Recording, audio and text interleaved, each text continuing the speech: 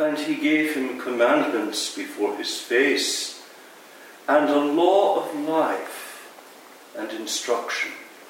In the name of the Father, and of the Son, and of the Holy Ghost. Amen. Just a brief word today, because we celebrate, as you know, the feast of St. Ciaran, the abbot of Clonmacnoise. And St. Ciaran would be emblematic of Irish monasticism. He would in some way be an icon of the typical Irish abbot. And so it's important that today we pay due attention to the place of St. Ciaran in Irish monastic history. Many of you, I'm sure, have visited the ruins of Clonmacnoise, but we are hard-pressed to imagine what it must have been like in its golden age, when there would have been thousands of monks at Clonmacnoise. Clonmacnoise was in fact not only a monastery, but a place of high learning, a kind of monastic university, sending missionary monks to the continent. And so we have, on this feast of St. Ciaran, to consider that at one time Ireland was blanketed in monasteries from north to south and east to west. We have to recall that the very heartbeat of this island was the call to prayer, the sound of the abbey bells in every place. There would not have been, I think, a single townland in which one would not have heard the monastic call to prayer, albeit in the distance. Today, of course, tourists come to Ireland, and guides drive them about to see the ruins of Ireland's ancient abbeys. And very few of the tourists who come to Ireland have any notion at all of a living monasticism. The very idea that there would still be monks is completely beyond the pale for most of these people. But there still are monks. And we live in continuity with not only St. Ciaran, but with all our monastic forefathers in this holy island of saints and scholars. And if you want a portrait of St. Ciaran, you have only to look at this Mass, the Common of Holy Abbots. I'm very sorry that I made a mistake with the gradual, intoning the wrong gradual. But such mistakes were made even in the time of St. Augustine.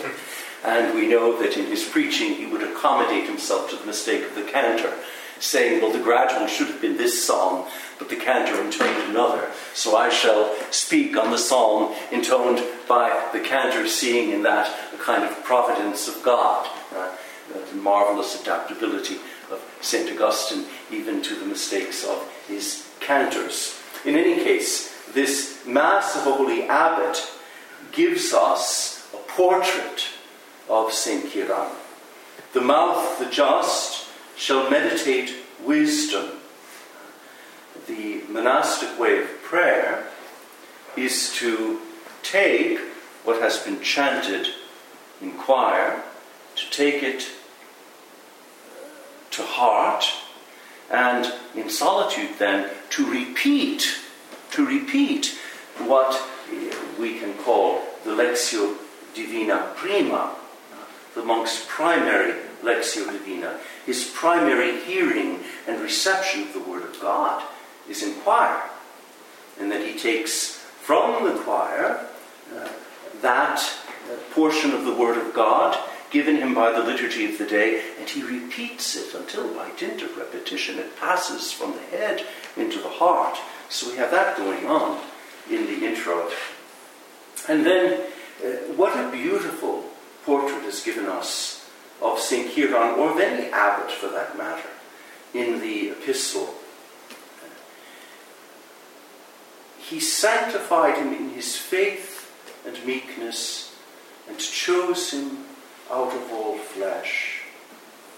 For he being God, heard him referring in this case today to St. Kieran, for he heard him and his voice. It's a beautiful thing, God inclining his ear to the prayer of this holy abbot Kieran, and brought him into a cloud.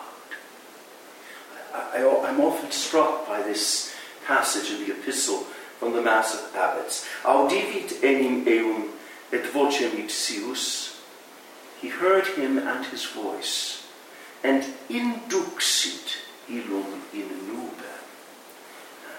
This, and brought him into a cloud, not just any cloud, but here, the cloud of the divine presence. A reference here to the cloud that in sacred scripture represents the very presence of the glory of God. To think that the Liturgy of Abbots says that the man, Kieran or any other abbot, was taken by God into the cloud, into the divine presence, there to speak to God face to face as a man is wont to converse with his friend. This was said of Moses. And he, being God, gave him commandments before his face and a law of life. This lex vitae, this law of life. It's the monastic rule and discipline. And so the epistle gives us a kind of insight into the interior life of St. Kieran today. And then, of course, we come to the Gospel. We read this Gospel very frequently, with all its outs in it. And that's the last part of the Gospel. Out being a Latin word for or.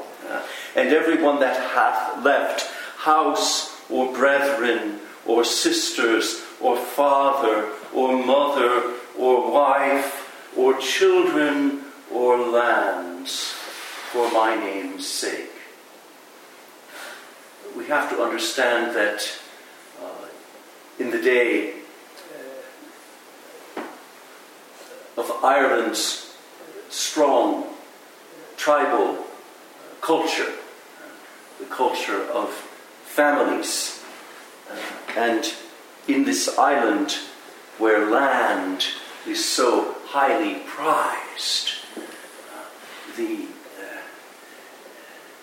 resonance of this leaving house, how could you leave your house? That's to leave your inheritance. That's to leave your roots.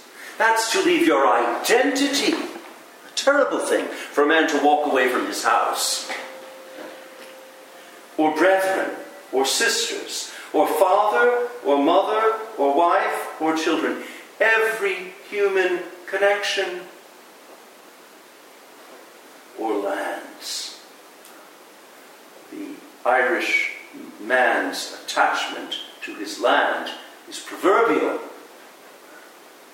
And the radical call of this gospel to walk away from it all, house, family, and land, for the love of Jesus Christ. And that goes to the heart of the monastic experience of St. Kieran and all those thousands of monks who flourished at Clonmacnoise, as it does go to the heart of the rule of St. Benedict. For St. Benedict tells us to prefer nothing to the love of Christ. And in the communion antiphon, we shall sing of St. Kieran as the faithful and wise servant whom his Lord setteth over his family. The abbot is set over the monastic family. To do what? The communion antiphon will tell us what an abbot does. To give them their measure of wheat. This speaks to the abbot as priest who distributes to his monks not only the bread of the Word of God in his preaching in the chapter and in the oratory on occasion, but he nourishes them. This measure of wheat is the adorable and life-giving